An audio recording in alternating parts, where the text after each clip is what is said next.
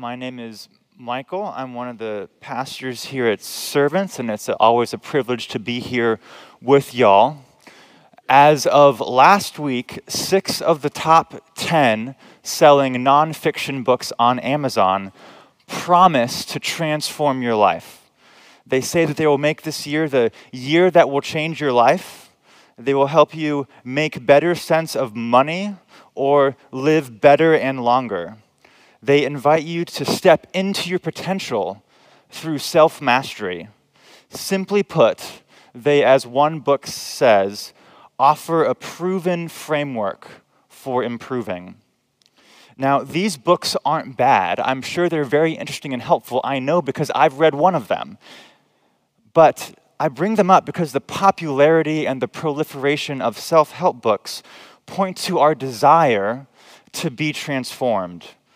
Their success is a way that we as a society acknowledge that something about how we are is not quite right. We need transformation. And this is a way in which our culture agrees with the foundational teaching of Christianity. G.K. Chesterton humorously captured it this way. He says that Christianity begins with the fact of sin, a fact as practical as potatoes. Whether or not man could be washed in miraculous waters, there was no doubt at any rate that he wanted washing. And he goes on to say that original sin is the only part of Christian theology which can really be proved. And if he were around today, I suspect that he might point to these books as to one of the many examples or proofs of that idea of original sin. Now, original sin is a technical term of sorts, so just by way of review, this is what I mean when I say it. There's a way we are supposed to be.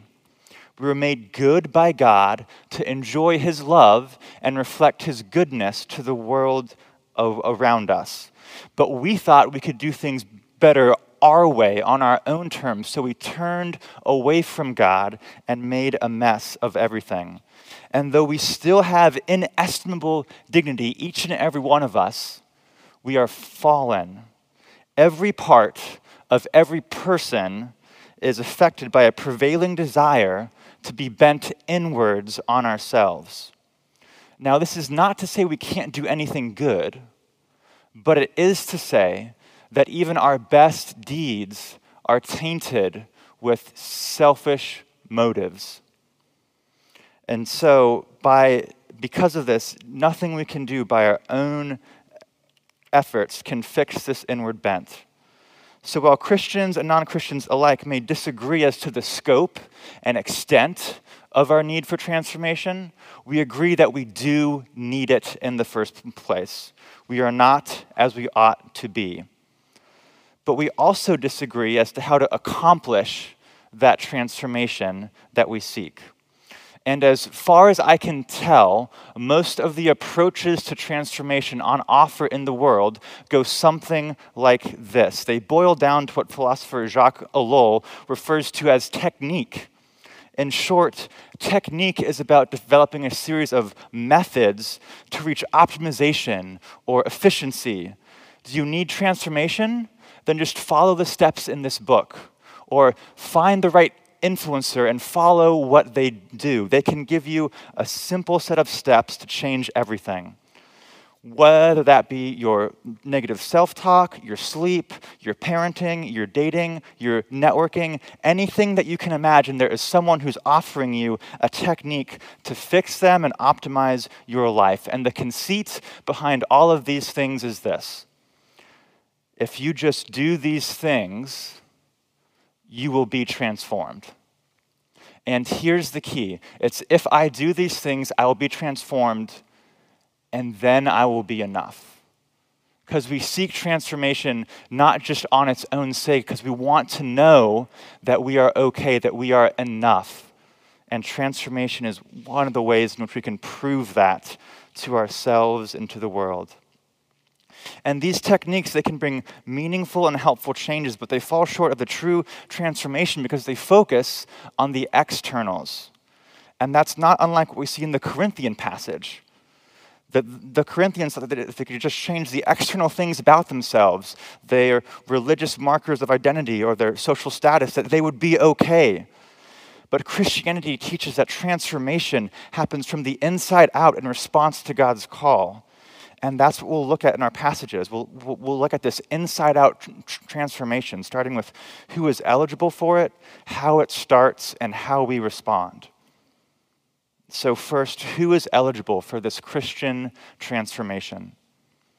Our passages make clear that everyone is eligible.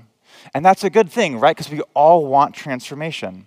In Mark 1:15, we get a summary of Jesus' whole ministry and message, and it says this: "The time is fulfilled, the kingdom of God is at hand, repent and believe the gospel." There is so much here in this one verse, but I want to draw our attention to one simple thing. Notice what Jesus does not say. He does not say, "I have a message for you Gentiles, you people who don't know God." He does not say, "This is for those bad Jews who only kind of keep the commandments." He doesn't say, "This is for you self-righteous Pharisees." He calls out to everyone. And if you are a Christian today, you might be thinking, okay, that's great, but I'm already a Christian, I've already repented. This doesn't apply to me.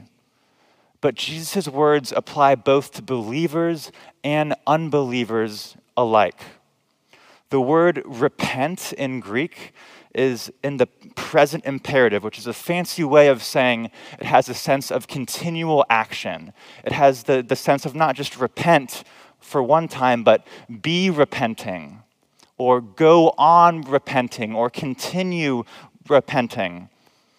Martin Luther captured this continual sense in his 95 Theses, the thing that ignited the Protestant Reformation. And thesis number 1, the bedrock of everything else that he said, was this: when our Lord and Master Jesus Christ said, "Repent," he willed the entire life of believers to be one of repentance.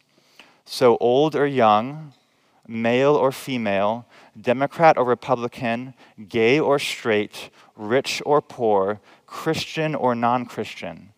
No matter who you are, Jesus is calling you in some way to repent.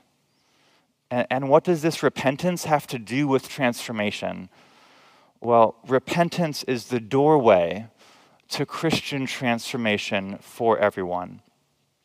And in some ways, this is not unlike what we see in our cultural narratives of transformation. We say that everyone can change, everyone can be transformed.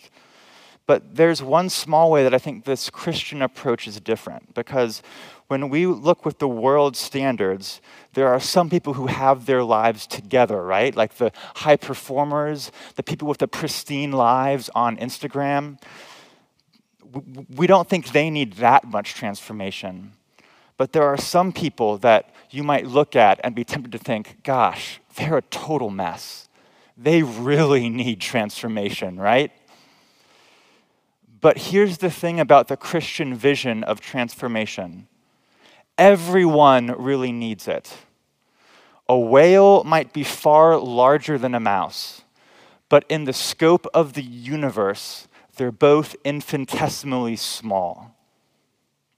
Some people may be holier than others, but all of us, including the biggest saints among us, are but shadows of what we will one day be in Christ. So that means the holiest saint and the humblest sinner are both in desperate need of transformation in Christ. Jesus invites us all to be transformed in him, beginning with repentance. And if that is true, it means that right now, God is calling you to repent in some way.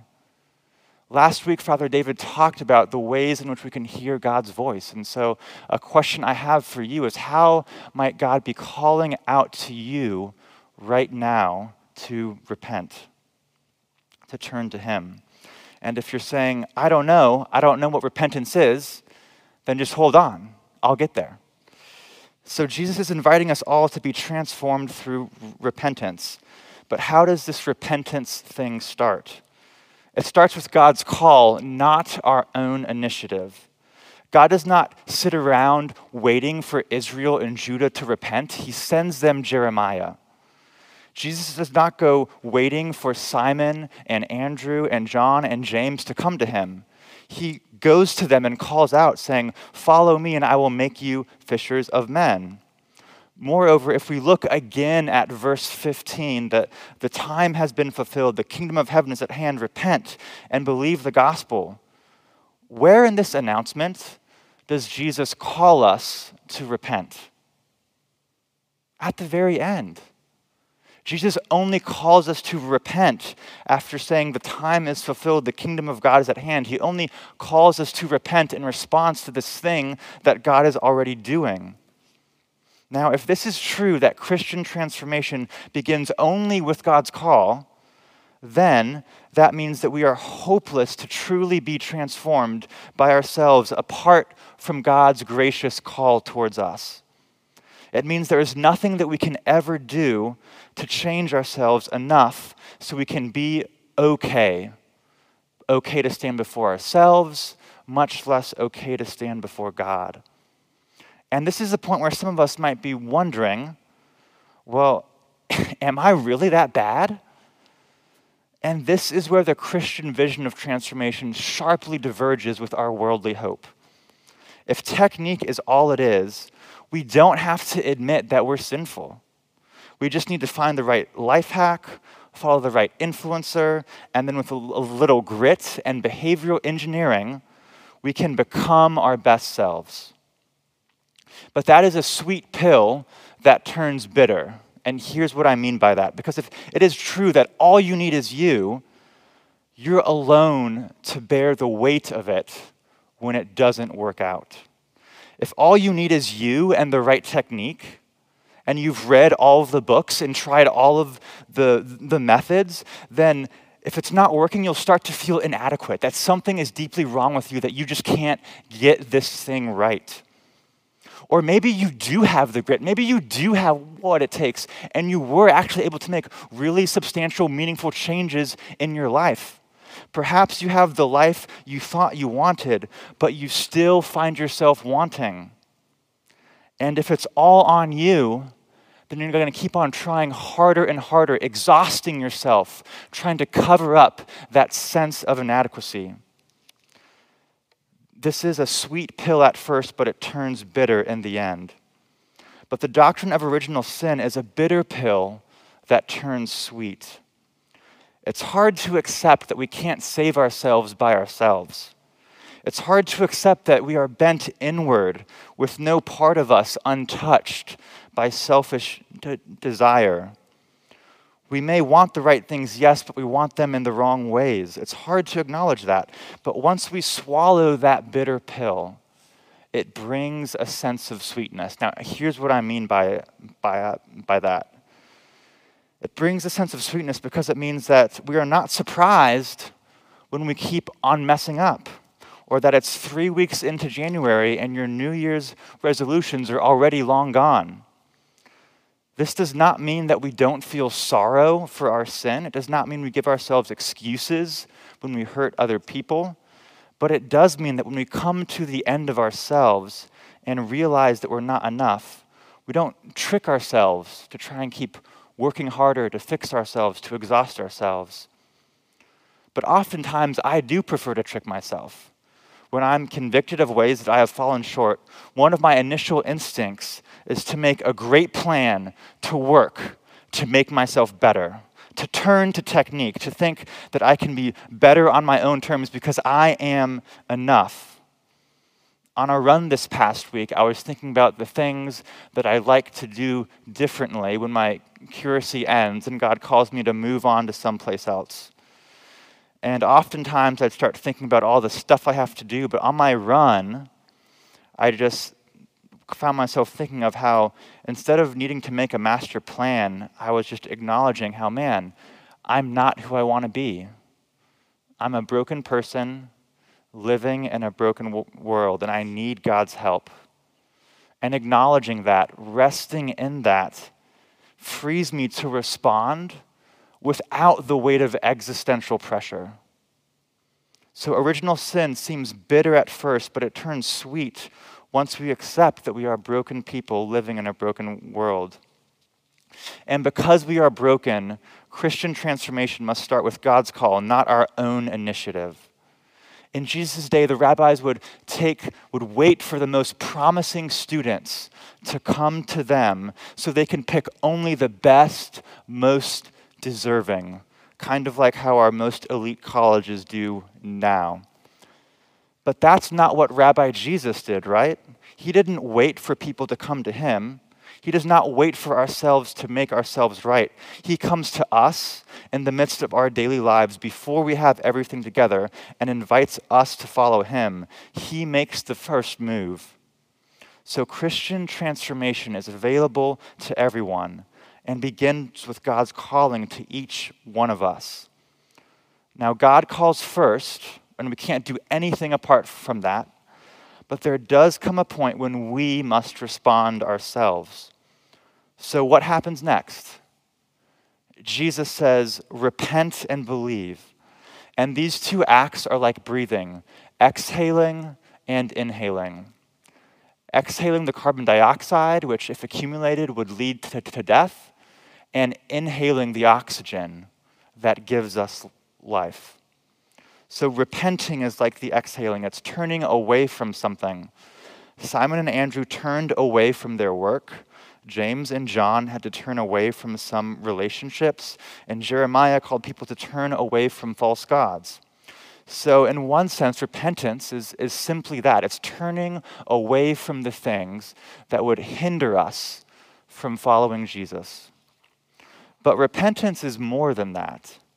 The Greek word for the word repentance is metanoia, and meta as in change, like in metamorphosis, and noia from nous as in mind. And there aren't any English words that I could think of that come from that root that are common.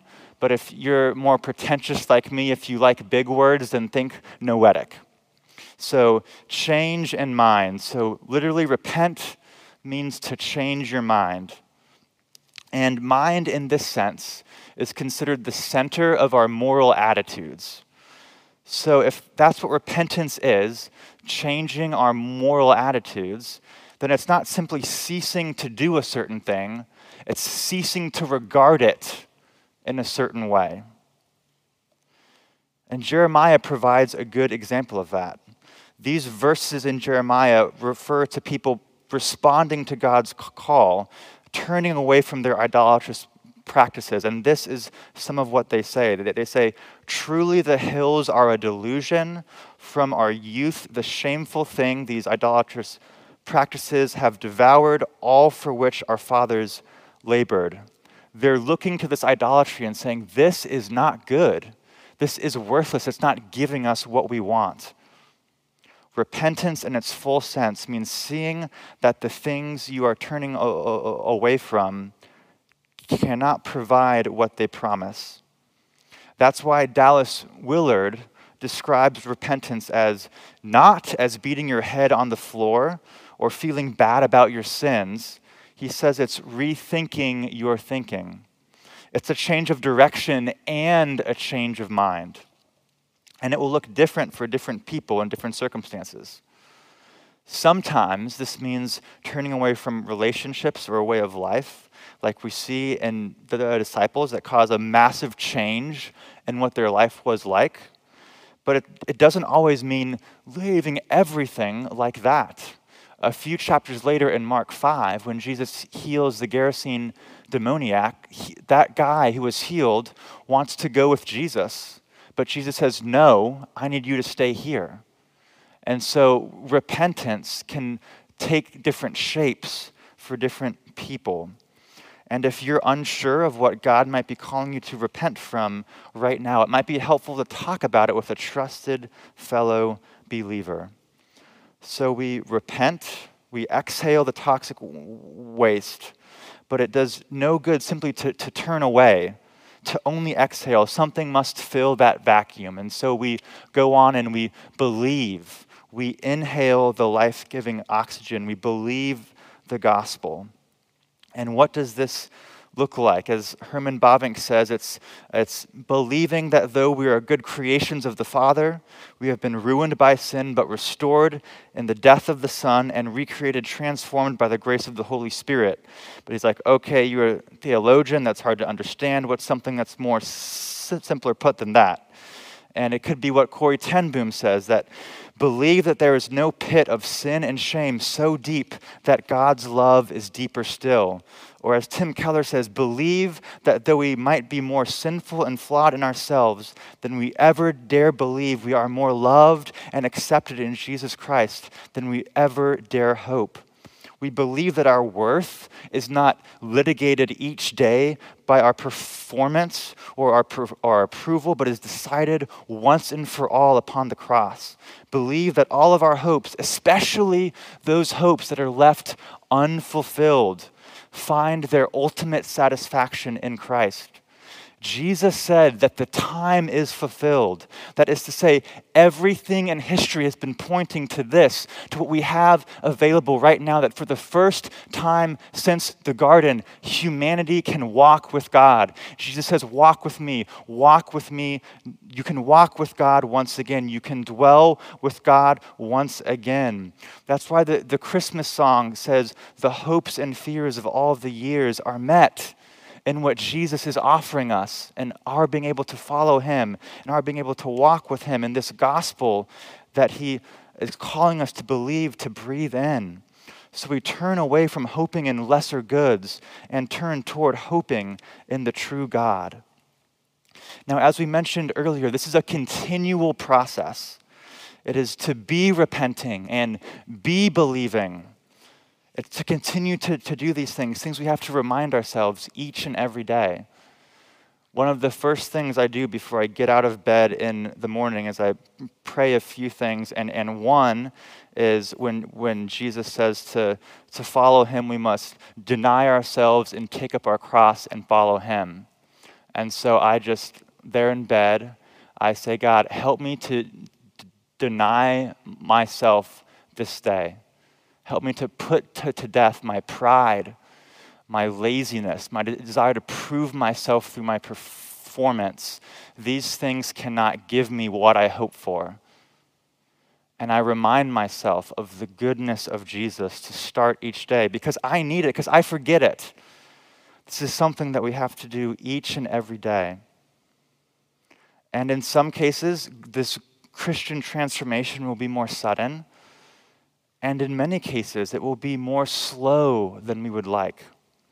But as God calls us and as we turn to him each day, we can be transformed and not left the same. We and our anger issues, our addictions, our need for control, our jealousy of others, our crushing self-criticism, all of these things can be transformed in the light of Jesus Christ. And this transformation is different than what we hope for in the world because it is not simply for ourselves. Jesus says, follow me and I will make you fishers of men. This transformation is so we can serve God in his kingdom for the good of others. It's not just about ourselves. And crucially, it's not simply superficial. You see, these self-help books have beautiful insights about our world and how they work, and they can do us a lot of good. But they cannot transform us. I think it's kind of like some of the viral videos that you may have seen of a dog skateboarding or a squirrel that's surfing. Like, these animals can do amazing things you might not have imagined them to be able to do. But they're still animals. They haven't been transformed. It's still a seal at a circus performing for the views of others. But in Christ, we are remade. The word used for make and make you fishers of men is the same word used in Genesis 1 that describes how God made the heavens and the earth, the sun, the moon, the stars, and humanity. And here it describes how Jesus remakes us as we follow him. Simon and John, who we meet in this passage, we see in Acts 4, no longer humble fishermen, but people who've been transformed. And the Jewish leaders are astonished. And the observation that they make is that they have been with Jesus. There's not a simple technique that we can follow, but if we walk with Jesus, hear his call, repent and believe, then we too, like them, can be transformed. And in the day of the Lord, we will find that what we are now are but shadows of what will be like in Christ. Please pray with me. Heavenly Father, God, we long for transformation from the depths of our hearts. So out of the depths of our hearts, we cry to you. May our souls look to you and not to our own technique for our own transformation. May we wait for you, Lord, each day more than the watchman waits for the morning. Teach us to hope in you. Amen.